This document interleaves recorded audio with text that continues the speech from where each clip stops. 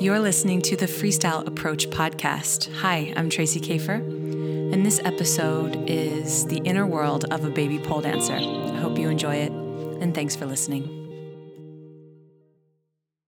And we're back with the Freestyle Approach Podcast. It's been a hell of a long ass time, and the reason for that break is, of course, you all know, 2020. 2020 happened, and priorities change, but we're back. I'm really excited to be back. And I'm here with Caroline. You want to say hi? Hi, everyone. My name is Caroline. How are you all doing out there in podcast land? So Caroline and I, how long have we been working together now? Like 3 months? I think I hate to tell you this, but 2020 time warp, I think it's been like 6. Oh, wow. Okay. I think it was June. Wow. Okay. So we've been working together for a long time. And we've been working predominantly virtually on Zoom land. And Caroline and I have had so many juicy conversations around the realm of pole dancing, the pole dancing learning experience, pole dance competitions, what it's like being a pole dancer these days, the resources available now versus what I had when I started my experience pole dancing. And I just thought, why not bring this to the podcast? Because there's so much insight that Caroline has from her perspective and just who she is as a student. And I think we're going to go in lots of really interesting directions, but we're going to be really focusing on, the beginning to intermediate experience of becoming a pole dancer and what that's like in 2020, 2019, this era. So before we get started, why don't we do the little mini bio? So feel free to share like who you are, what you do as a muggle job, and anything that feels important. Sure. So again, my name is Caroline. Total baby poler. I started poling 15 months ago now. I basically got into pole because I, believe it or not, moved back from Colorado and really missed climbing, hate indoor climbing gyms, and was like, I need an aerial sport. Pole dancing appealed to me, totally different from my muggle life. In real world, I'm actually a director at a financial services company specializing in business intelligence. So an entirely different animal than being involved in the beautiful, crazy, sexy art form that is pole dancing. So I think, another appeal to it for me is really getting to be outside of, I'll say, my corporate Barbie motif. Tracy knows me well enough to understand how that is not something I could stay in for a very long time. So it's definitely nice to have another avenue.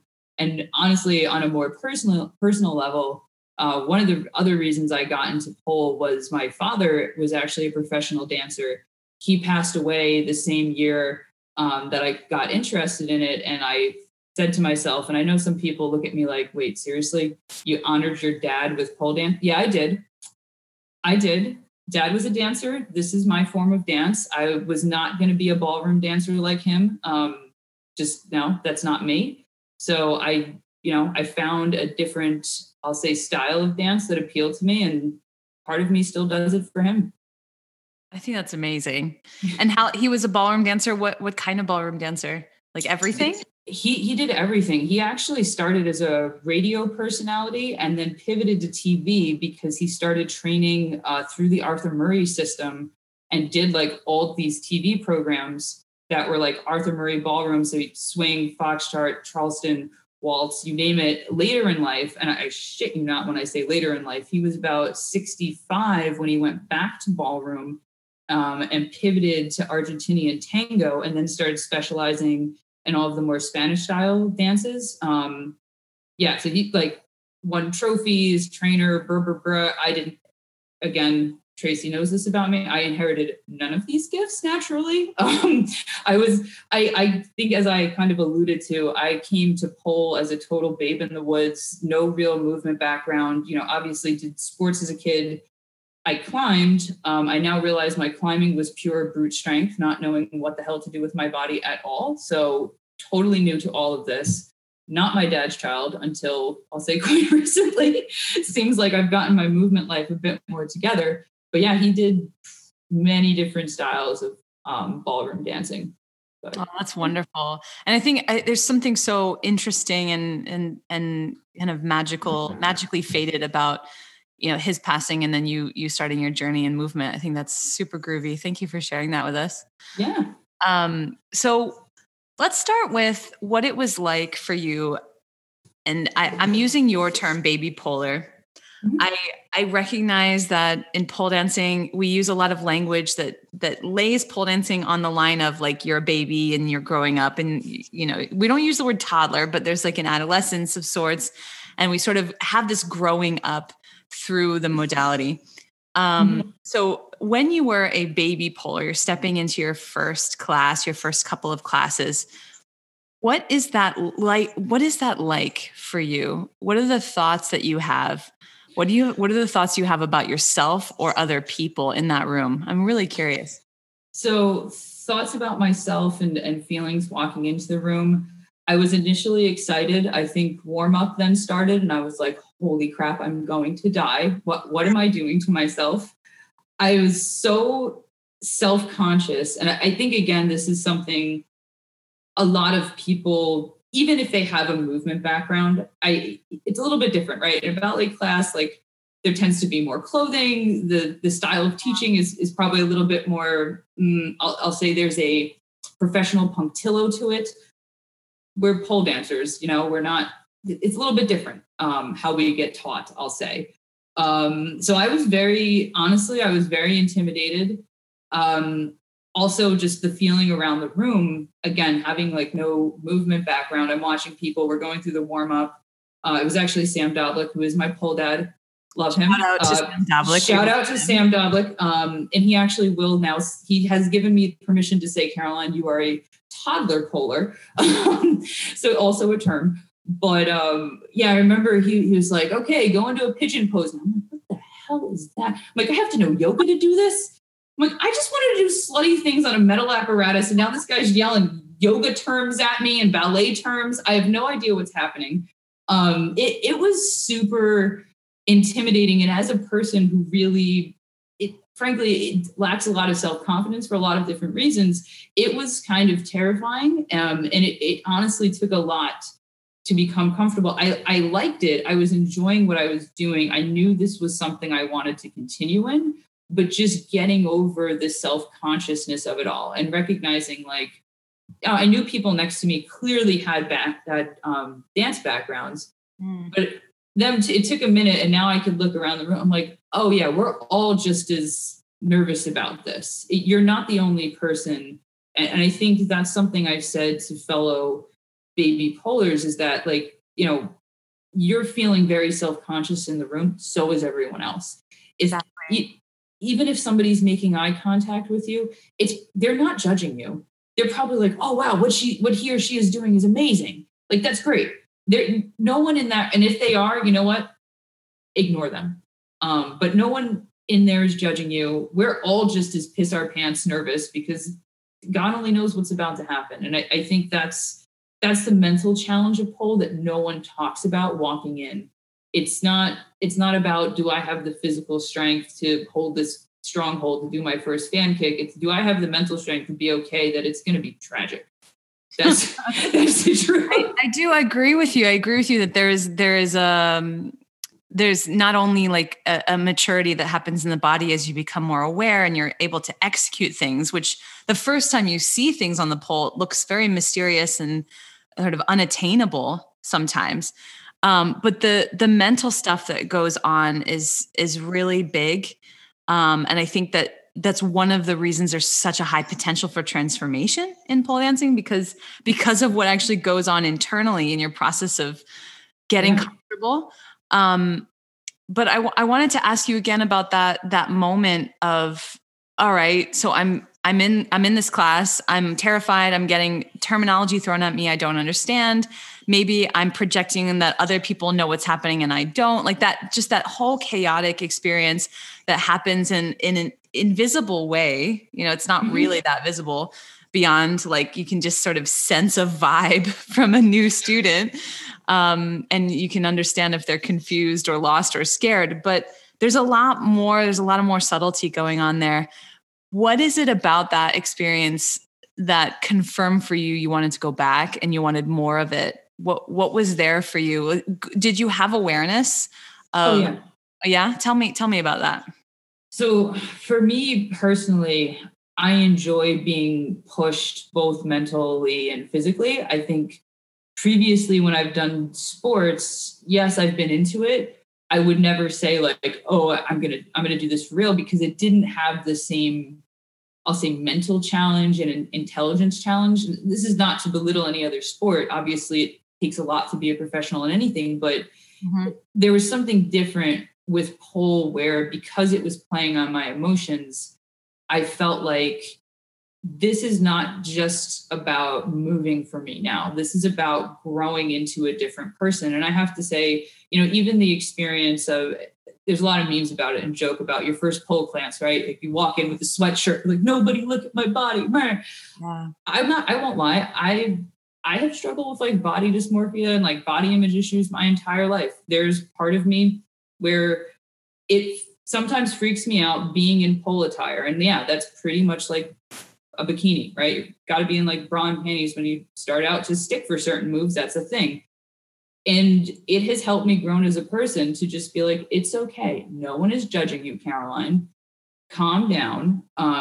Your body is beautiful the way it is. I'm saying this to you. I don't fully believe it, in fairness, Tracy. But my point is, it became to me like, there are ways that I could use this to grow as a person and get over some of the things that have roadblocked me that honestly nothing else in my life would.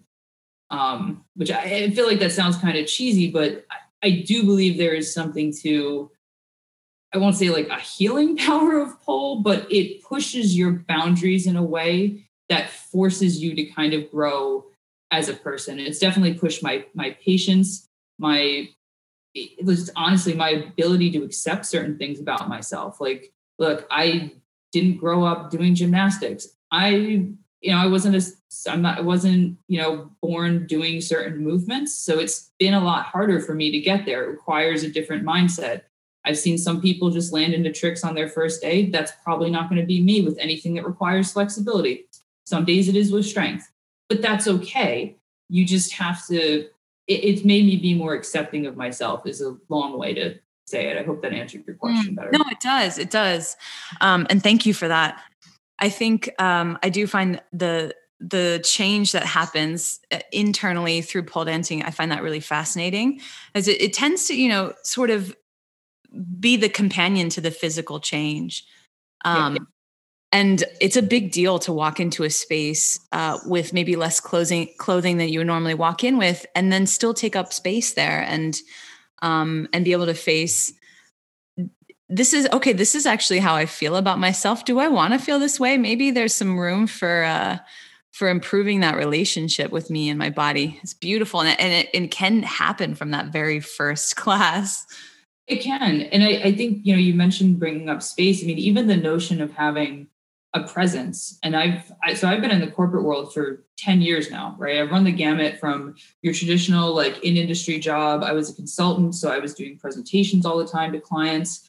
And now I've even noticed the way that I present in meetings is entirely different. It's a whole new person because of how, honestly, all of my team of coaches have really kind of forced me to have a bigger presence in space, I'll say. So I find I'm less, hunched and like, okay, I'm just talking like the only female in the room. And now I'm like, okay, there's a greater level of confidence, I think, that has come out, and it enables me to be okay to sit up straight, and my posture has changed. And there's just small, I'll say, characteristics that I would not be comfortable with from a presence perspective, that now it just has become part of my general standing, I guess.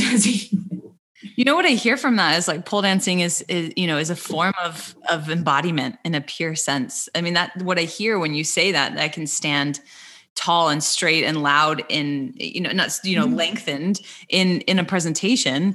And that's taking up space in your body. That's embodiment. It's really cool.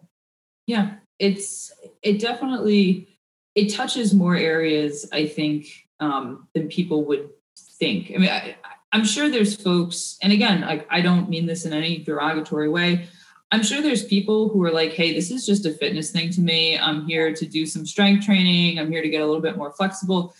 Totally cool. Like, that's your thing. That's fine. I think for people that really fall like ass backwards, head over feet, so to speak, into pole, it does start to really change you. So on that note, something I noticed working with you is that I've noticed a shift in like major shifts in perspective, but shifts in value where, maybe before there might've been a value of executing these moves or building this library of movements that is in your wheelhouse. And now our sessions are very different, and we're talking about different stuff and we're exploring different stuff. I'm really curious if you'd be willing to share the perspective shift or the value shift that's happened for you in this year, sort of. Yeah. Yeah. So I like to call this the baby polar magpie syndrome, where there's part of you that when you start, you're like, I just have to get all the tricks. I have to get every single trick. I need every one of them. And then I can complete pole and I will be a master of it. And that's how I advance in this. And that used to be me. I think the first sessions I did with Roz the Diva, another shout out to a beautiful person that I work with. Love Roz. Love Roz. I was like, hey, let me start with a freestyle. And I usually do sessions with her early. It's like 9:00 in the morning. I bust out a 2-minute freestyle. And she's like, bitch, I think you just did about 60 tricks in 2 minutes and 30 seconds. Like, what just happened? She's like, it's amazing that you have that strength and energy. That's good. Like, you can tell she doesn't want to be like, that's bad because you put in effort. But she was like, okay, so we got to get you to calm down a little bit. And I think to the point of progression, there is that instinct of more is better. What has taken me time to realize, and honestly, again, I say this with much respect to my team of coaches, because watching you guys, even how you flow, what like you post, I'm like, oh, you know what? I can watch, I say this to you all the time, I know, but I could watch Tracy do a dip turn for 5 hours because she knows how to elevate that move. I could watch Sam's fan kicks for days because it's not the thing that you learned in intro. It's not just that pure technique of, okay, the toes go here, we go around the pole. There's a way to start unwrapping or peeling the onion back is the better way to put this on some of these movements. And I think that's what ups your game. Yes, obviously, for me personally, I'd like to get to the awesome point of like handsprings and doing all these crazy, like more gymnastic moves. But I think I reached the point where it finally dawned on me, like, all right, this magpie approach, like, no one in this planet is ever going to do a 4-minute song set and bust out 90,000 tricks. Like, it's even if you could, no one's going to want to watch it. It doesn't make for a good performance. It wouldn't make for a good competitive piece. Your audience would probably be nauseous. Visually, it looks horrible. I went off on it. Sorry, Tracy. But really, sometimes it dawned on me that to evolve, sometimes you have to take that step back and realize it's about growing more in fluidity. And how do we transition from maybe 2 tricks as opposed to, 6,000? That, I think, to me is a bigger mark of growing in pole, rather than just being this magpie of like, okay, I could kind of shittily execute these like 10,000 tricks. Like that's cool. Yeah. I mean, it speaks to that cliched term, that concept of comparing quality and quantity. And I think that magpie syndrome, is that what you called it? I really like it. Where you really you get ambitious in the beginning because it's full of, the whole art form is so full of possibility. If it's an art form to you, it just the approach, there's so much possibility. And there's a point when you get a certain level of strength that vocabulary becomes more and more available to you. Like you can do that stuff. And so at that point, and I think you reached that point, you found choice points. It's like, all right, so this is the trajectory I'm on.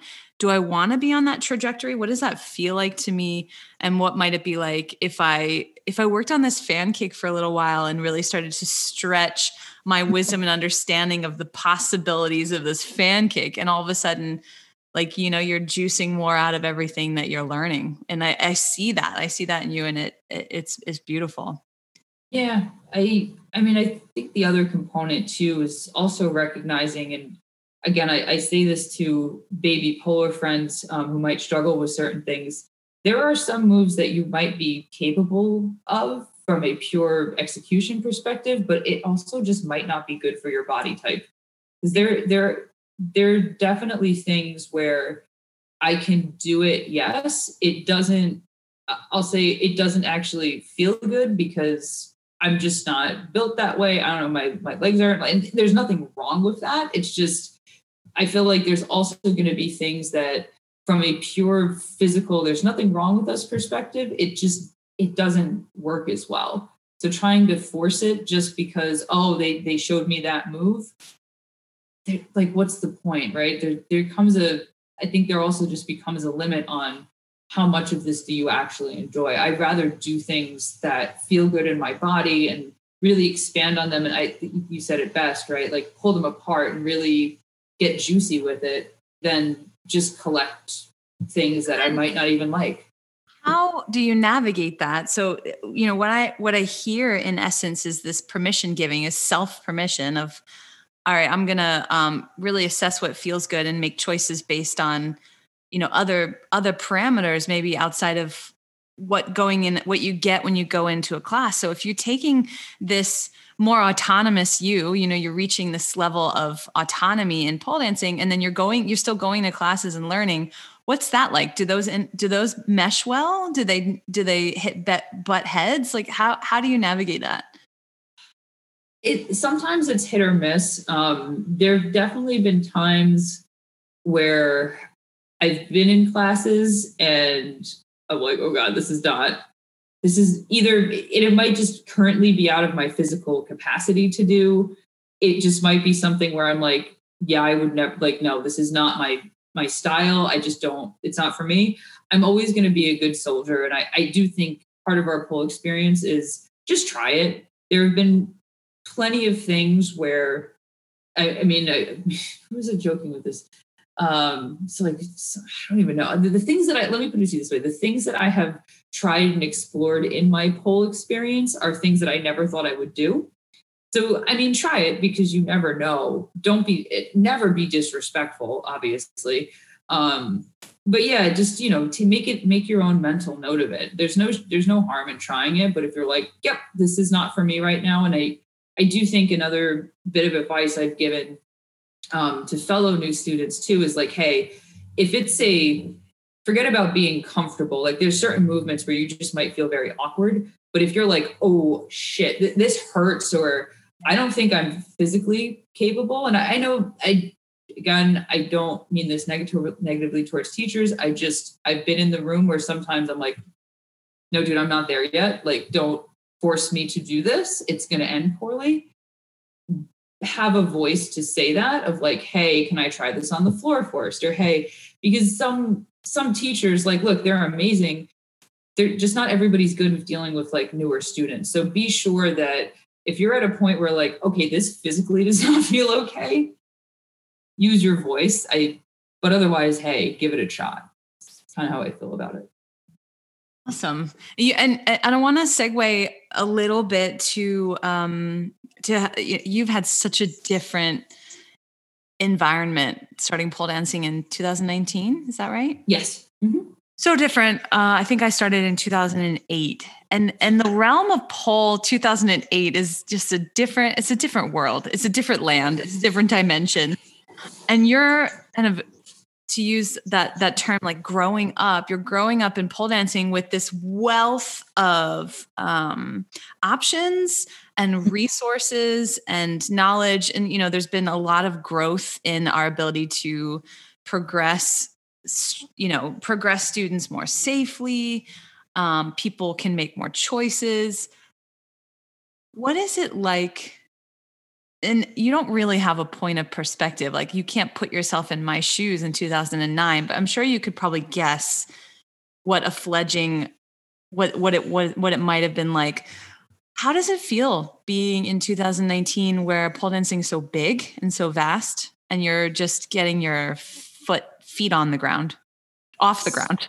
Yeah, literally. So I feel like there's two sides to this. There's the first and foremost point to make. I think I am coming to pole from a very privileged place, right? I'm learning in a professional studio. Most of the people I think everyone I train with has like 10 plus years of experience. They've been around the block. They've had every injury. They know they're way more body conscious. They can help me out. I've heard stories from coaches who were like, yeah, it was a chaos bomb. It was just like, let's hold this metal apparatus and hope we don't die. Yeah, I'm coming from a place where all of you guys have structure, right? Like we know how to progress through things.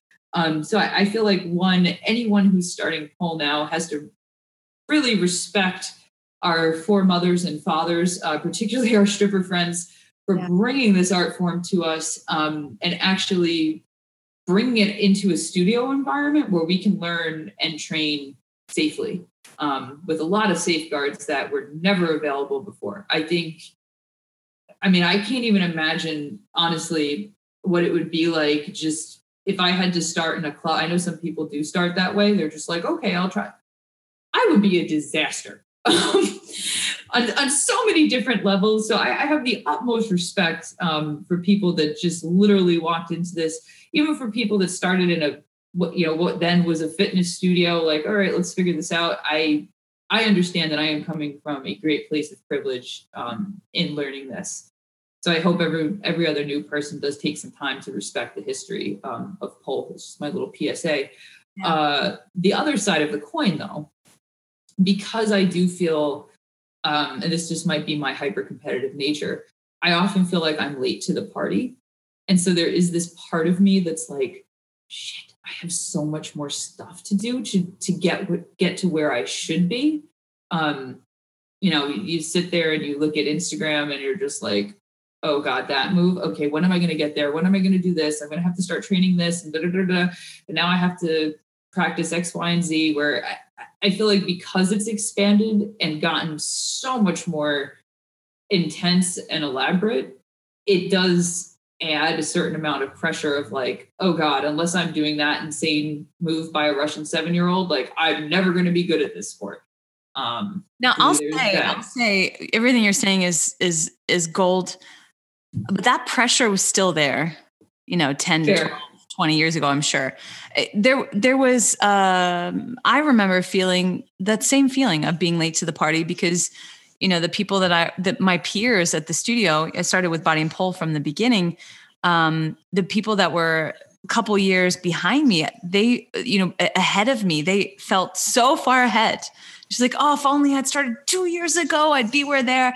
Like, I feel like that feeling is a universal feeling, but I wonder if it feels much more intense for you than it was for me. But also I'll say that back then, the avenues that were a possibility at that time there were only a couple. It's like, if you wanted to go on stage, there were only a couple options, truly. And that obviously might feel very different than the amount of options you might have. No better, no worse, just really, really different. But I remember feeling like when we started to get to a space where there was enough expansion going on that these sort of niche communities within the community started popping up. It was just a really freaking juicy time. And I feel really privileged myself that I was there at that time so that I could go the direction I was going, because it wasn't a possibility before that. But now you might go on Instagram right now and just see a million things going on simultaneously. I didn't have that experience. And people have, this little inch attention span to give to you in your journey, in essence. Yeah. So the last thing I'll say, because for me, it's like we would sit and like absorb a YouTube video 10 times, like I'd watch videos of Alethea Austin, like over and over and over again, and drink in every detail. Because there was less content, and they were like, we had so much attention to give them. That must feel different now. It does. I mean, I do think the content itself, and I'm not going to go off on a tangent about what Instagram's doing to certain content producers, but sign petitions, people. There's a lot of content out there. And I think one of the things that's also a bit rough is also understanding like where people are comparatively. I think sometimes I've definitely looked at things and been like, I should be doing that by now because this person seems to be like reasonably new just based on posts and silly things that like we really don't know. But again, it goes back to adding that pressure. And when you're, once you follow like one pole dancing person, let's be honest, it's going to all end up in your feed one way or the other. Things like even training that's been advertised to me, where I get a little annoyed where I'll be like, oh, beginner pole. And it's like these insane gymno acrobats, usually from like Europe doing these like insane, crazy moves. And I'm like, dude, I know that's like advanced level 4 in the body and pole system would be like beyond level 4. Why would you market that to a beginner? Because that's just doolally to me. Like it kind of warps your perspective on things. Because I've definitely seen a lot of like pole training or like any sort of like aerial training, even like flex training. And what they'll show you in the quote unquote beginner class is just, I know now, I'm like, that's not obtainable. Like, unless you have years prior in this to go in and magically, I'm trying to think of something like fungi. You don't do that on day one unless you're a gymnast, right? I mean, I don't even know if they could do it, right? The only pole dancer that I know of that really skipped in my time being a beginner, that really skipped all the steps and like never was level 1 is Rebecca Starr. I don't know if you know who that is.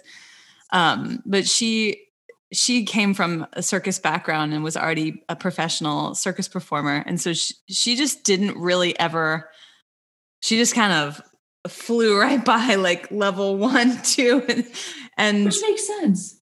And it does happen. But I think you bring up a lot of good points about like, we don't have a lot of regulation in our language and in our systemic understanding of what's actually appropriate for who and what. And I think in a studio case by case basis, like some places do a fantastic job really being like appropriate. But in the world wide web of options, like I can imagine things can get out of whack a little bit. Oh yeah. And I've definitely seen, like new pole friends of mine doing moves that were supposedly beginner. And I'm like, you're not ready for that, And I sort of have my own internal pole mom moments just because of, this, like I've had a couple of injuries along the way that have not been pleasant. Just doing things I wasn't ready for, my wrong body. I don't know. And I've seen them trying things because they were like, oh, marketed as a beginner move. I'm like, please don't. You're not ready for it. You're going to hurt yourself. And I think injury is probably one of the things that could easily truncate someone's whole journey. Just because they're like, why would I want to do that again? And if you're just a hobbyist, like who wants to be hurt all the time? Exactly. So on that note, like in that moment, there was a moment in which, you started progressing to kind of a level 2 level. And that's when the things really start to creep up, the torso issues, the shoulder girdle issues. When you really start mashing your body around the pole and wrapping and rotating, and talk to me about like, lift your consciousness up, put it right down in that moment where you're trying stuff that maybe you felt like was fine in the moment. What's your awareness now? Like, what would you say to yourself in that moment? That is a tough question. because I feel like sometimes I have gotten hurt and not realized it until later. Yeah. The times where I have noticed it in the moment, I used to have the reaction of like, shake it off. You still got another, 15, whatever it is, X number of minutes in this training, just get over it. Now is a very different experience. I will sit there, talk to whoever my coach is and diagnose it, because I know how quickly it could, a little pinch can turn into, oh shit, Caroline can't pull for 2 weeks, which again, friends, not fun. So take it from her. Yeah. I think this goes back to the mental journey. I've always been a person in everything that I do who likes to push themselves hard. Naturally aggressive. I'm going to be aggressive with myself. I'm going to be in my face about it. Again, shake it off. It's okay. Like, it's fine. Just go and do it again. You messed up. Blah, blah, blah. Now I'm like, no. Calm down. Take a breath. It's okay. If you hurt yourself, like, let's look at it. Let's not make it worse. And I do think it goes back to making some space for yourself and being patient with yourself. These are not anything. It's not natural movement, right? Your body, it requires strength. It requires muscle memory. It requires mobility. It requires flexibility. It's not something that's naturally going to be like, oh yeah, my shoulder says this feels great. So give yourself patience. And it's okay sometimes if you're like, this is too much. It has taken probably 3 kind of not anything crazy, but 3 pretty illy injuries for me to reach that mental point of like, all right, let's give this a pause and understand like what really happened. That moment, when the strength level gets to a point where you can start really building a lot of vocab up the pole.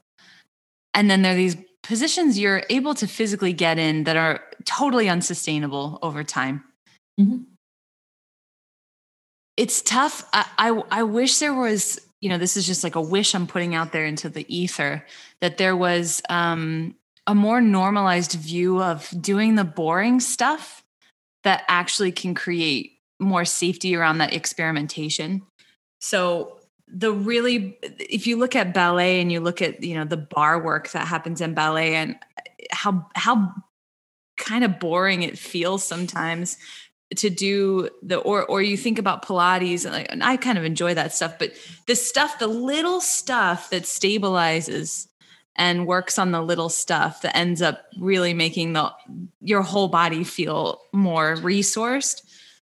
I really don't know if realistically that happens in the classroom, that we're just doing, the equivalent of let's going into the grip and go into the contraction and do reps of that. Because maybe people are concerned that doesn't sell tickets, maybe we're all more focused on the finished product, but I've personally found in my world that little boring stuff, it like really does make the difference to be more resourced to get into a move. And then you're not injuring yourself guaranteed. Cause you don't really know when you're asked to be getting in a move, there's a certain level of trust you're just handing over. Like, I trust that I can at least try this. Talk to me about like, is the boring stuff, and I'm labeling that with a lot of prejudice, I guess, the boring stabilization work, is that happening for you now? Yeah. I'm actually thinking while you were talking to the podcast folks, I'm violently nodding my head because some of the things that I've come to appreciate the most, I'm trying to think, there's actually a Samism that sums this up greatly. It will eventually come to me, but people like Sam, Jordan Kensley, who I also train with, Ivory Fox is the queen of this. Bless her. She's got my scapula to move. The nuance of that for things like handstands, inversion work. And again, you don't think about it when in traditional settings. And again, I say this from a place of privilege, getting to work with these people privately. So I understand I have that leg above your traditional studio class, but there is something to be said about taking the extra time to understand, how is this actually supposed to be moving? versus, oh, that's what Sam says. He's like doing the aesthetics of it. Yeah. And a lot of times in classes, you do the aesthetic, right? Okay, put your leg straight, put your leg behind you, bend it, do this, push through your arm. Are you really though? Because if I think about some of the things that Ivory's really helped me with, the notion of the push mechanic, I could do that for my elbow. I could do that for my bicep. What she's asking me to do is actually use my shoulder to push through, which gives me a lot more strength. And sorry, guys, for getting anatomical with you, but that learning has actually helped me a ton. And it sounds boring. And I'm not sitting here saying that to do pole, you have to all of a sudden understand every nuance of your body. But putting in that extra, I'll say, mind-body consciousness can actually be really helpful and up your game, I think, a fair amount. And I get it in a studio context, it's also hard, right? Because you could have 6 to 12 students. How many is there? You can't go around and dissect every nuance of everyone's body. But I do think it is something that is important for the health of your own body and just your mind-body connection, because it has helped me a lot. And you and I have gone through a lot of these corrections too, of like, where's movement being initiated from? Yeah. Again, these are things like, why would you think about that as a normal human? I'm walking. Who cares? I'm using my feet and legs. I'm getting from point A to point B. Am I really though? Am I using the back? Yeah. But is it, okay, well, where is it coming? Am I using my toes? Am I using my heel? Is it coming from the back of my leg? Is it all of my quad? This can change the way that you're actually dancing once you start understanding, oh, this is a function. Oh, when I straighten, you want me to straighten from my hamstring. That's a very different thing than, okay, I just popped my knee. If someone intro to pole, you're in intro to pole with Sam, and he starts waxing poetic about your scapular movement. What do you think? What would have been your response? Honestly, dying laughing because I'm also trying to imagine Sam doing that. I mean, honestly, I would be like, what the hell is this man talking about? So and also I will say, I think one of the reasons why me and Sam worked so well is he is a little bit more, I'll say, risque with his language, because I knew nothing coming into this. If someone started telling me like, tuck and tilt your pelvis and move your gluteal muscles, I'd be like, what the? I don't know what that. To this day, I'm still get confused.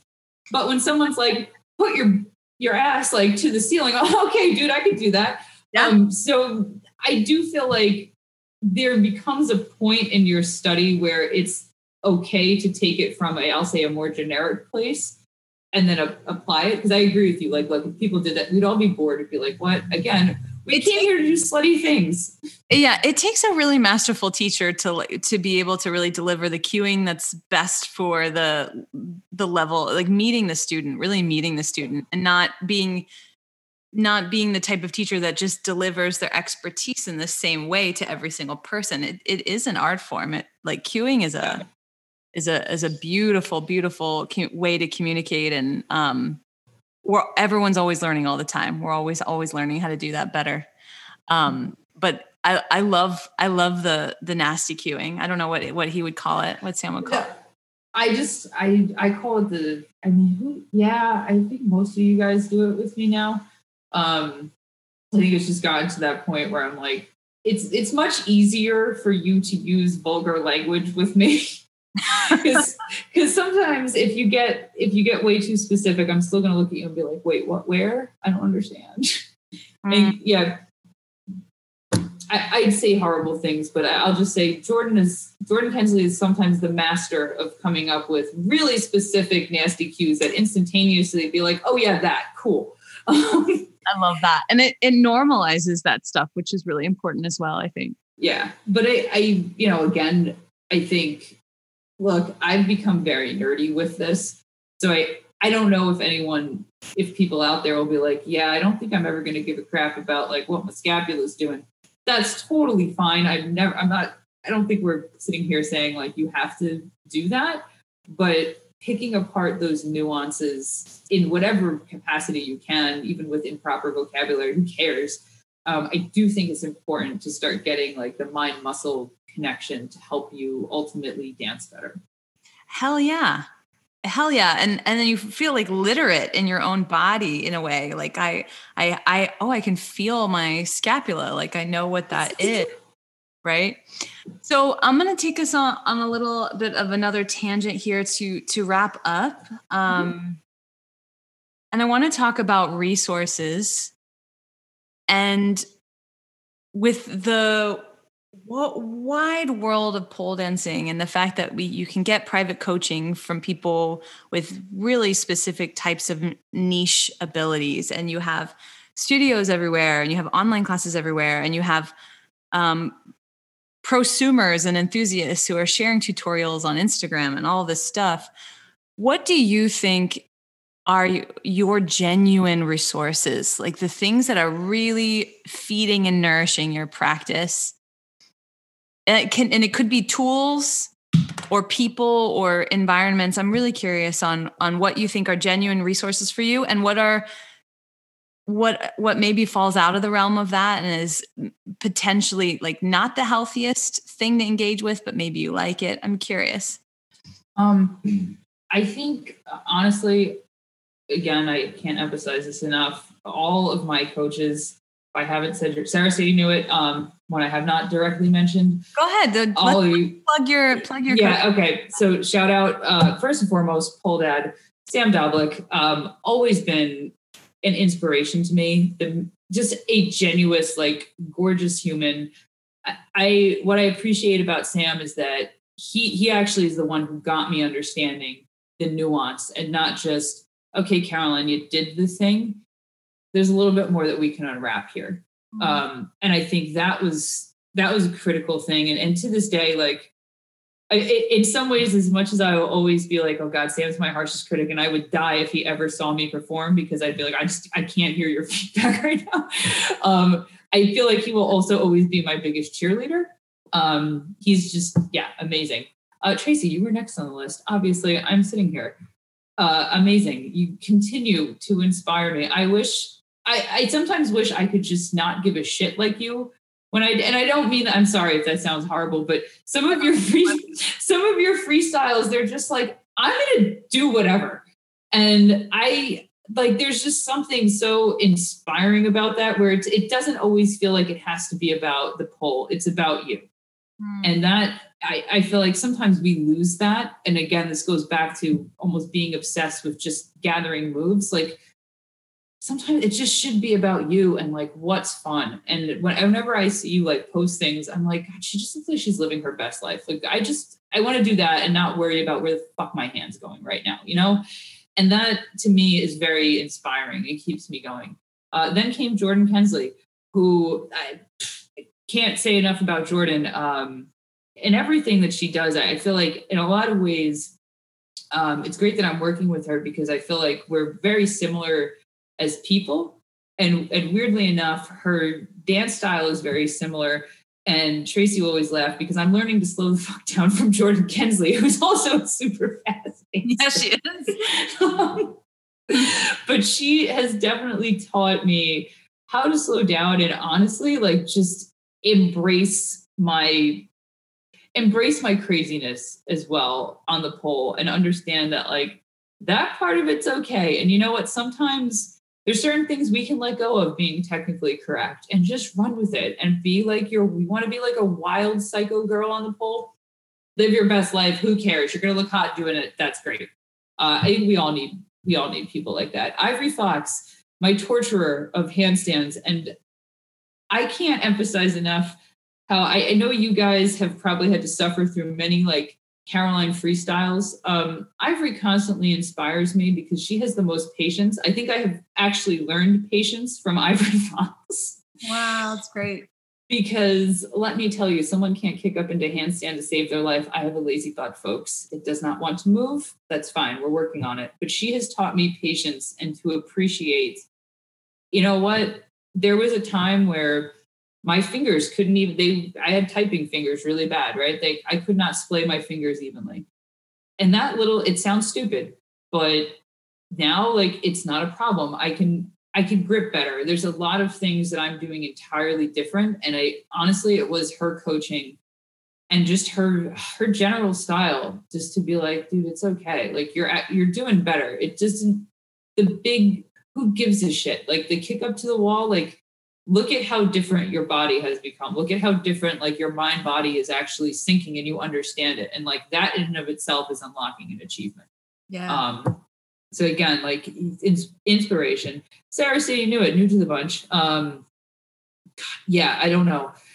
She pushes me in a different way, to the point of strength versus flexibility. We didn't talk about that as a baby polar trope, but yeah, I was late to the flexibility party, and started training with Sarah.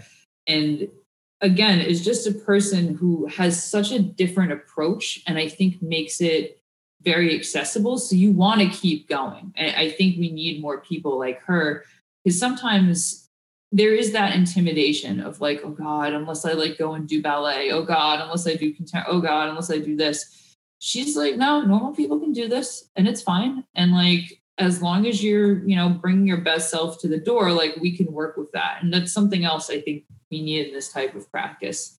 Last but not least, the queen of making, Lord help us all, me a little bit of a diva, Roz herself, who's just like, again, another person who, whenever I watch her move, and it's funny, and I hope she don't kill me for saying this, but we were actually talking about freestyling the other day.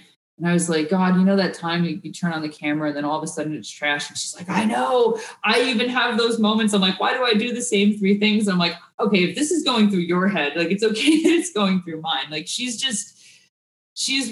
one of those people who will both elevate you and also in the best possible way, like meet you on your terms and really help you grow and be like, it's okay. Because in some ways we're all still where you're at, no matter what our presence is, that's just leave that at the door. Yeah. She's a person who can really help you like both grow your ego and check it. It's a strange dynamic, but just, yeah, her general vibe, positivity, fuck it all, live your best life. Honestly, like you guys have been my inspiration to just keep pushing and doing this better. I will say things that don't motivate me, not watching people like you on Instagram can be a challenge. I think just going back to, seeing things that are put out there of like, oh, look at me, just, doing my pole thing. And you're like, oh God, okay, fine. Like that. I think sometimes it can be demotivating watching certain things where it comes off as like, I've just been doing this for 5 minutes. And you're like, okay, so I suck. That's cool. I think that can be sometimes harmful. But again, that's just a matter of perspective. I think once you realize like, all right, this is a for the gram. That's what it is. The for the gram imagery. Again, guys, there's editing. We're all guilty of it, right? Getting the right camera angle so that it looks better than it is. There's a lot of that happens. So take some things that you see on Instagram with a grain of salt. It's not what they're actually doing. Yeah. Beautiful. Thank you for sharing that. Wow. That was like a love letter to so many beautiful humans. Thank you for that. Honestly, it's been a very rough 2020 for me. And a lot of it, I think, has boiled down to coach team being amazing, having some amazing friends too. I think people who do, that's another point, honestly, to bring up. I know, obviously, again, our background in pole is strippers. So a lot of people have a silly and negative connotation to pole dancing. I'm sure people have been in situations where even if you're a person who's like, hey, I'm just doing this for fitness, it's fun, I love it, I'm sure your family might look at you and be like, what are you doing? Oh my God, like that's horrible, blah, blah, blah. My moms have actually been weirdly supportive. For Christmas, they actually got me a pair of glitter boots. It's amazing. Bless them. Yay, yay for moms. My friends have always been super supportive, especially obviously anyone in the aerial community. I mean, it does feel like the aerial community itself is like a big family.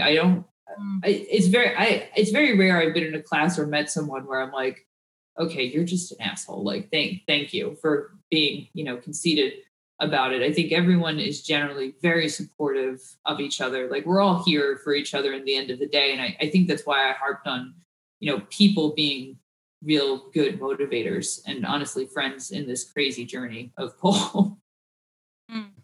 That's beautiful. All right. So I'm going to ask you one final question, and then we'll wrap up. Let's do it.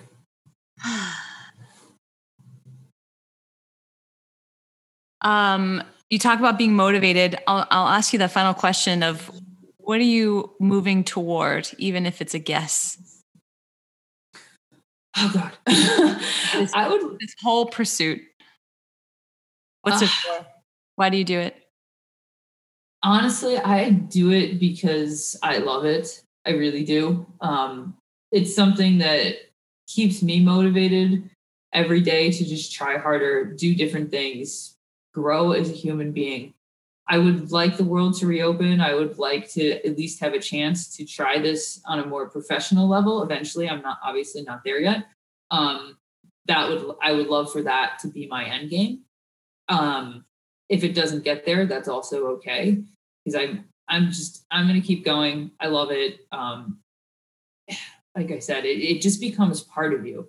Like the times when I couldn't, it sometimes pained me when I couldn't train due to injury or whatever, life comes up, and I'd be like, oh, like I miss it. Like I need to have my dance moment. I need to have my freestyle moment, like just me and the pole and let go of everything else. Like there's something that can be very cathartic about using movement, using dance, using pole, to really just like kind of recenter yourself sometimes. So I just feel like just that part of it alone, to use it as a tool to kind of help me chill out or get amped up or whatever. I think that's always going to keep me going, with the eventual hope of being good enough to, I don't know, compete, be on stage, yes. do the thing in front of people and not die.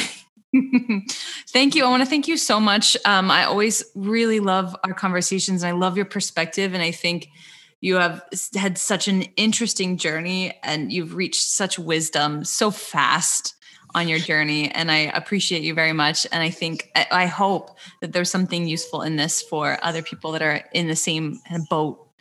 So thank you so much. And would you like to drop any like Instagram tags or any plugs on how to reach you?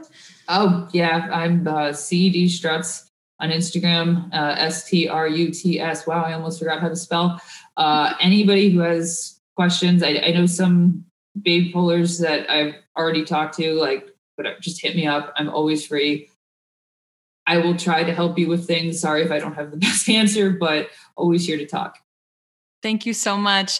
Thank you, Tracy. Thank you everyone for listening. We hope you're staying warm. If you're on the East Coast, because it's freezing out here, stay warm, stay safe, stay moving. See you soon. Bye. You've been listening to the Finding Your Freestyle podcast.